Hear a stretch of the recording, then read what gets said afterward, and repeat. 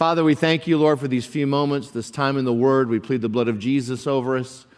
And just thank you, Lord, that our ears are open, our eyes are open, we're awake, we're alert, excited, Father, about the Word of God and what you're doing in our lives, Lord, in Jesus' mighty name. Amen? Amen. 1 Thessalonians chapter 1, verse 3. It's kind of our foundational verse for this year. 1 Thessalonians chapter 1, verse 3. I'm reading it out of the Amplified this morning. It says, recalling unceasingly before our God and Father your work energized by faith, and we spent a couple of Sundays talking about that, your service motivated by love, and your unwavering hope in the return of our Lord Jesus Christ, the Messiah. And I just felt for 2022 that this was a verse for our church, that we are a church that our work is being energized, that our faith, we're being energized by what we're doing. We're doing acts of faith. And what's an act of faith? An act of faith is something that God gives to us that we can do. Amen? So what we're doing is for our work to be energized by faith. If you are serving in the children's department, you need faith. Amen? You need faith to go back there. You don't just want to go back there alone. I've tried it. They'll get you. No. You want to have some faith when you go back there. When we do outreaches, we want to do outreaches not because we have to do them. We want to do outreaches because we want to do them, because it's in our hearts, because that's who God is. Amen? But really what I want to talk about this morning is that this church that Paul was talking about in Thessalonians was memorialized because of their service motivated by love. And that word love, my goodness, we could talk about it until Jesus comes, and we would never really grasp the depth of that love. And first and foremost, what we have to recognize and understand is His great love for us. His great love for us. What's the most famous scripture in the Bible? It's at every football game. It's held up on every sign. John 3:16. For God so loved the world that He what? That He gave. He gave. God so loved the world. God's first act towards each and every one of us is love. It's always love. And so if you'll read in 1 Peter chapter 3, verse 8. 1 Peter chapter 3, verse 8. Finally, all of you should be of one and the same mind, united in spirit, sympathizing with one another, loving each other as brethren of one household, compassionate and courteous and tender-hearted and humble. One of the characteristics that Peter was trying to show us of his church, and this is really what I'm talking about, this is service motivated by love. Another word we can call it is compassion. Compassion. We are supposed to be known by our compassion for each other and our compassion for this world. It's a compassion that actually takes love and puts hands and feet to it and does something about it. Compassion. Amen? There's a ministry, Compassion International. Amen? That goes in and does feedings and stuff and goes into third world countries and does all kinds of amazing things. But one of the earmarks of this church in Thessalonians was that it was a church filled with compassionate people. Now, this is a group of people that had such a revelation of God and His love for them, but they could not help but want to express that same love to others. That's supposed to be us, ladies and gentlemen. How many of you bounce out of bed every morning and say, man, I feel compassionate today? I'm looking for a cup of coffee first thing in the morning. I'm thinking about me. Amen? But this thing called compassion, I have good news, great news. Well, I'll tell you a story. A pastor got up one morning and they were doing their building program, and he came up to the congregation and he says, I have good news and I have bad news. And he said, first, the good news is we have all the money for the building project. The crowd goes crazy. Praise God. He said, the bad news is the money is still in your pockets. I have good news and bad news about compassion. You want the good news? We've all got it. We all got it when we got saved. When love came into our lives, guess what? The fruit of the Spirit, we got love. The bad news is it's still in our pockets. Is we took that love and we held on to it, but that love, that fruit of the Spirit, fruit is not for me. Fruit is for you. When I'm developing the fruit of the Spirit, it's not so that I'll eat of it. When I develop the fruit of the Spirit, it's so that you will eat of it. And I'm so glad that I don't have to be baptized in the Holy Spirit to walk in the fruit of the Spirit. That the minute that I got born again, before I ever got baptized in the Holy Ghost with the evidence of speaking in other tongues, I got access to the fruit. How many of you, when you remember when you first got saved, you fell in love for the first time? Do you remember that feeling? Do you remember what it was like when all of a sudden you felt a love that you had never experienced, an unconditional love, a love that said everything's gonna be okay? That's the love that God has. That's the compassion that we're supposed to have as a church. Now, this doesn't mean that we have to just get up and just go do everything just to do something. No, we have to use our faith and we have to be Spirit-led. But I can be compassionate in every day of my life. Well, how? I can be kind to the people that wait on me. Do you know that when we walked into Kroger's last week, we go shopping on Sunday nights at Kroger's, one of the checkout guys walked over to my family and said, "You're my favorite family that ever comes in here," because I know his name. Because every time that I'm in there, I've never preached to him. I'm in workout clothes. He doesn't know who I am or what I do. But every time we're in there, I stop, I take 2 or 3 minutes, and I talk to all the people that work there and ask them how they're doing. Now, hands weren't laid on them. I didn't prophesy over them. I didn't ask them for a deal. But I took 20 seconds and just let somebody talk. That's compassion. See, we can have compassion wherever we go if we'll just take time. The worst thing we can do as a Christian is be that one in line that's screaming and yelling at somebody across the counter because we didn't get what we wanted. That is the worst possible witness that we could ever have, Karen. Say, no Karens here. There's a Karen, but there's not a Karen, right? We can show compassion in every part of our lives. And guess what? It's free. It's a buffet. It's all you can eat. Do you know that's what it says after the end of all the fruit of the Spirit? And against such there is no law. You can go 100 million miles. Who likes to go fast? Anybody like to drive fast? The teenagers all raise their hands. No, that's wrong. You want to go fast in love. You can go as fast as you want. You can give out as much as you want. Self-control. Look at it like chocolate ice cream. Eat it until you can't eat it anymore. That's an oxymoron, I know. But this thing called compassion, it's inside each and every one of us. And we have the ability to love somebody everywhere we go, no matter what time of the day it is. We have that in us. It's in us to say thank you and please and how can I help you? And sometimes when we look at compassion, we think, well, how am I going to take a person and totally provide for them and do all those things? And there's a portion of that I understand. But compassion starts with us each and every day outside of this church being Christ to somebody and loving somebody unconditionally. Amen? Don't let your heart get hard. I'm a pro at hard-heartedness. I'm a pro at it. I had a hard heart from a very young age. I refused to let anybody in. I refused. You were not going to touch me. You weren't going to hurt me. That doesn't work with compassion.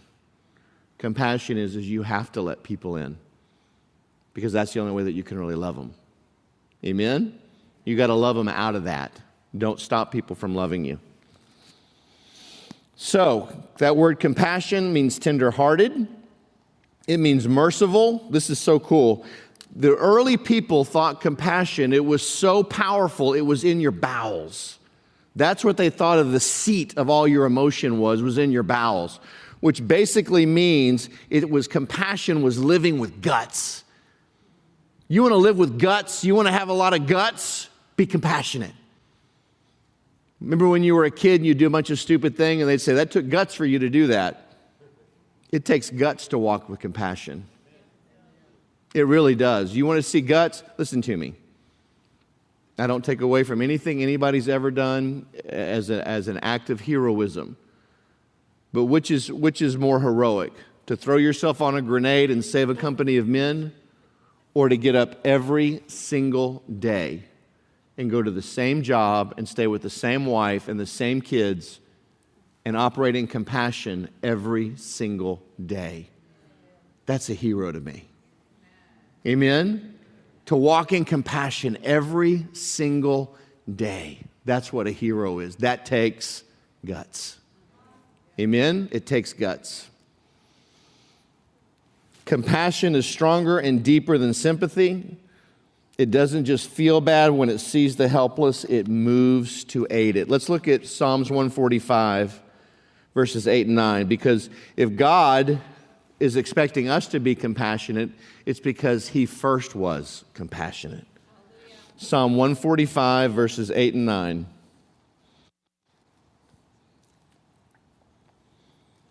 Say amen when you get there. The Lord is gracious and full of compassion, slow to anger and great in mercy. The Lord is good to all, and His tender mercies are over all of His works. The Lord, I'm going to jump a little bit ahead, but I don't think you mind. Religion has let us paint this picture of this all-powerful God. He is all-powerful. He is the creator. He is big. He is this magnificent, giant, creative being. But you know, the Bible doesn't say that about God. The only thing the Bible says God is God is love. Which is it easier to go in faith to? This all-powerful, all-creative being, or a God that loves you? Which is it easier to go in faith to? See, what religion has done is He's all-powerful, and He is. But it doesn't say that. It says God is love. So when I go to God, I'm not going to Him on the basis of His power. I'm going to Him on His basis of His love. When I go to Him on the basis of His love, then what wouldn't He give to one of His children? What would He withhold from those who love Him? If I came in today and said, guess what? I have the ability to give everybody in here $1,000. I have right now the ability to give everybody in here $1,000. Anybody excited about that? Why? Because I have the ability. Does that mean you're going to get it?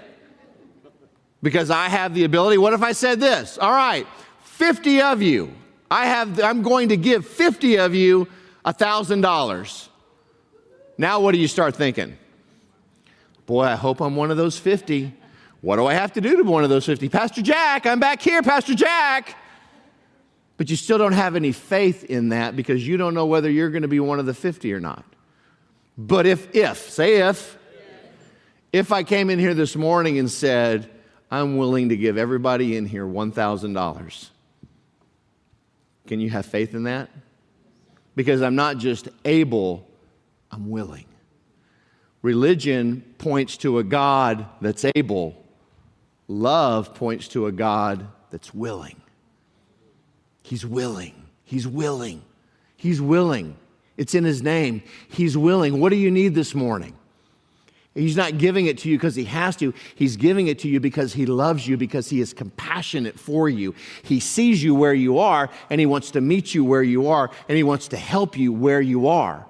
He's not waiting for you to make yourself better so then He can bless you. If we could have made ourselves better, we wouldn't have. We would have, correct? If I could have gotten off drugs by myself, I would have. I couldn't. I needed a Savior. My birthday is Wednesday. I'll be 30 years old on Wednesday. 30. 30 years ago, I showed up at my parents' house on a Sunday night, 7 or 8 o'clock at night, higher than a kite. Had been partying all weekend, hadn't slept, almost killed somebody. And 30 years ago on Wednesday, my life changed. I died. God had compassion on my soul. All my friends are dead. All the people that I grew up with, all the people I ran with, my best friends, my girlfriends, my bosses, anybody that I was related to, they're all dead. They all died horrible deaths of drugs, of AIDS, of drug overdoses. That was Satan's plan for me as an assignment against their ministry. That I was going to be the one that was going to die in sin.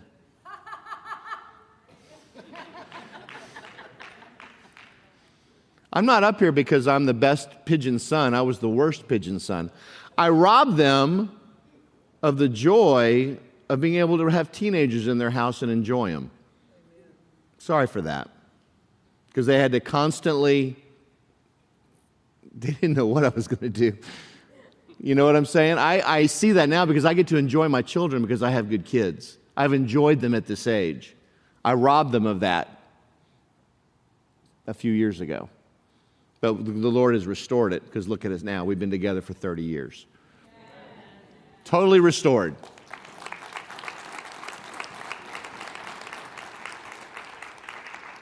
If you would have known me 30 years ago, man, hide your wallet, your daughters, your keys, your stuff. I was not a good person, but God had compassion on my soul. He reached out, and in the midst, when I was at my worst, how do you know it's compassion? Because when I was at my worst, He went on the cross and died for me. Not when I was at my very best. When I was at my very, very worst, as far away from Him as I could get, that's when Jesus got on that cross and said, "It is finished." He had compassion on me, so how can I not show the same compassion for someone else? He's done so much for me. Amen? He's done so much for me. I like what F.F. Bosworth says, and he's the author of the book, Christ the Healer. It's a fantastic book. He said, His Jesus' compassionate heart yearns to heal us more than we have the capacity to desire it. God wants you saved, healed, and delivered more than you do. He's desirous to show His compassion to you. But we let religion talk us out of it. Well, that all passed away. It's not for today. Well, sometimes He does, sometimes He doesn't. Sometimes God, just needs to show His glory through my sickness for my whole life. That is a lie from the pit of hell. God said then, and He says now, I am willing. I am willing to heal you today. I am willing. I am compassionate. Listen to me. Jesus, and this is a bold statement, Jesus' whole ministry was driven by compassion. You would never want to say Jesus was driven by anything, but He was. He was driven by this thing called compassion. There was nobody that came into the presence of Jesus whose life wasn't changed. There was nobody that came into His life that He didn't make better. How about us? Can we say the same thing? Are people better for knowing us? Are people better because you're in their life, because you're at that company, because you're on that bus, because you're in that line? Or is that cashier at Walmart better because you came through their line today and you took 20 seconds and just said this, "How are you?" It's as if they'd been hit. How am I? No one's ever asked me that. How are you today? Not good. I'm working at Walmart. Sorry if you work at Walmart. Target, I don't know.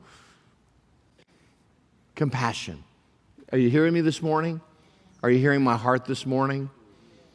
That this is what, believe it or not, this is what Israel was supposed to be. Was not a religious group of people that turned inward. They were supposed to evangelize the whole world. That's why at the end times there's 144,000 who? Jewish evangelists, 12,000 from each tribe. Those 12 of Jesus, they were supposed to change the world like that. Well, now at the end times you're going to have 12,000 from each tribe. They're going to go forth into this world and get people saved as part of the Great Tribulation. Compassion, folks, compassion. We have to have compassion. Amen? Thank you, Lord. I'm going to stop there. I feel like you got a lot of mini sermons today. Amen? The great I am. What do you need this morning? I just can't get away from that. I feel compelled right now. What do you need this morning? What do you need? He's asking. God is standing before us this morning saying, what do you need? You don't have to jump through hoops. It's not about works. It's not about messing up. It's about just asking in faith, what do you need? He's a compassionate God. He's never changed. We don't ever like to end a service without giving you an opportunity. And can I just ask a quick question? I never do a follow-up when we ask, and I've been doing this for years now. How many people have never been baptized and would like to be? Baptized in water. 1, 2, I got a lot of kids back here. 3, 4. Okay. Your son? Amen. Hallelujah. We're going to do that on Palm Sunday. Is we're going to do a baptismal the Sunday before Christmas, Easter. It'll be a little cold then. But if you have never been water baptized, and I see a lot of children, which parents, that means your children need to know what this is. This is not a, water baptism comes after I've made a decision to follow Jesus Christ. That child had to have made a decision, a verifiable decision that they're going to follow Christ. Does everybody understand that? This is not a sprinkling. This is not a dedication. This is water baptism. This is a big, big deal to us who are Christians. Amen?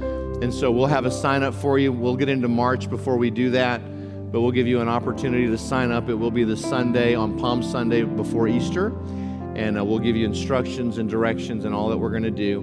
But I don't ever like to end the service without offering anybody in this room, if you've never made Jesus Christ your Lord and Savior, if you're watching online this morning and you're thinking, you know, Pastor, I've been a part of a church, I've gone to church my whole life, I've read the Bible, but I don't ever remember a time where I specifically did what the book of Romans said, where I said, Jesus, come into my life, be my Lord, and be my Savior. And I would love that opportunity this morning. If you bow your head and close your eyes. If you would like to receive Christ as your Lord and Savior, all you have to do is just repeat this after me, and then just be ready to let your life be filled with all the goodness of God. Who wouldn't want that? So, just repeat after me. Say, Dear Jesus, I want to know you. I invite you into my heart. I surrender to you. Be my Lord, be my Savior. Forgive me of my sins. Heal me of my diseases. Fill me with your Holy Spirit. Give me a hunger for your word and a hate for things that's evil. Deliver me from all addictions and plant me in the right church. In Jesus' name. Amen. If you've never prayed that before, we would love to be a part of your discipleship. And, everybody needs a church. Amen? Everybody needs a church. Everybody needs a pastor.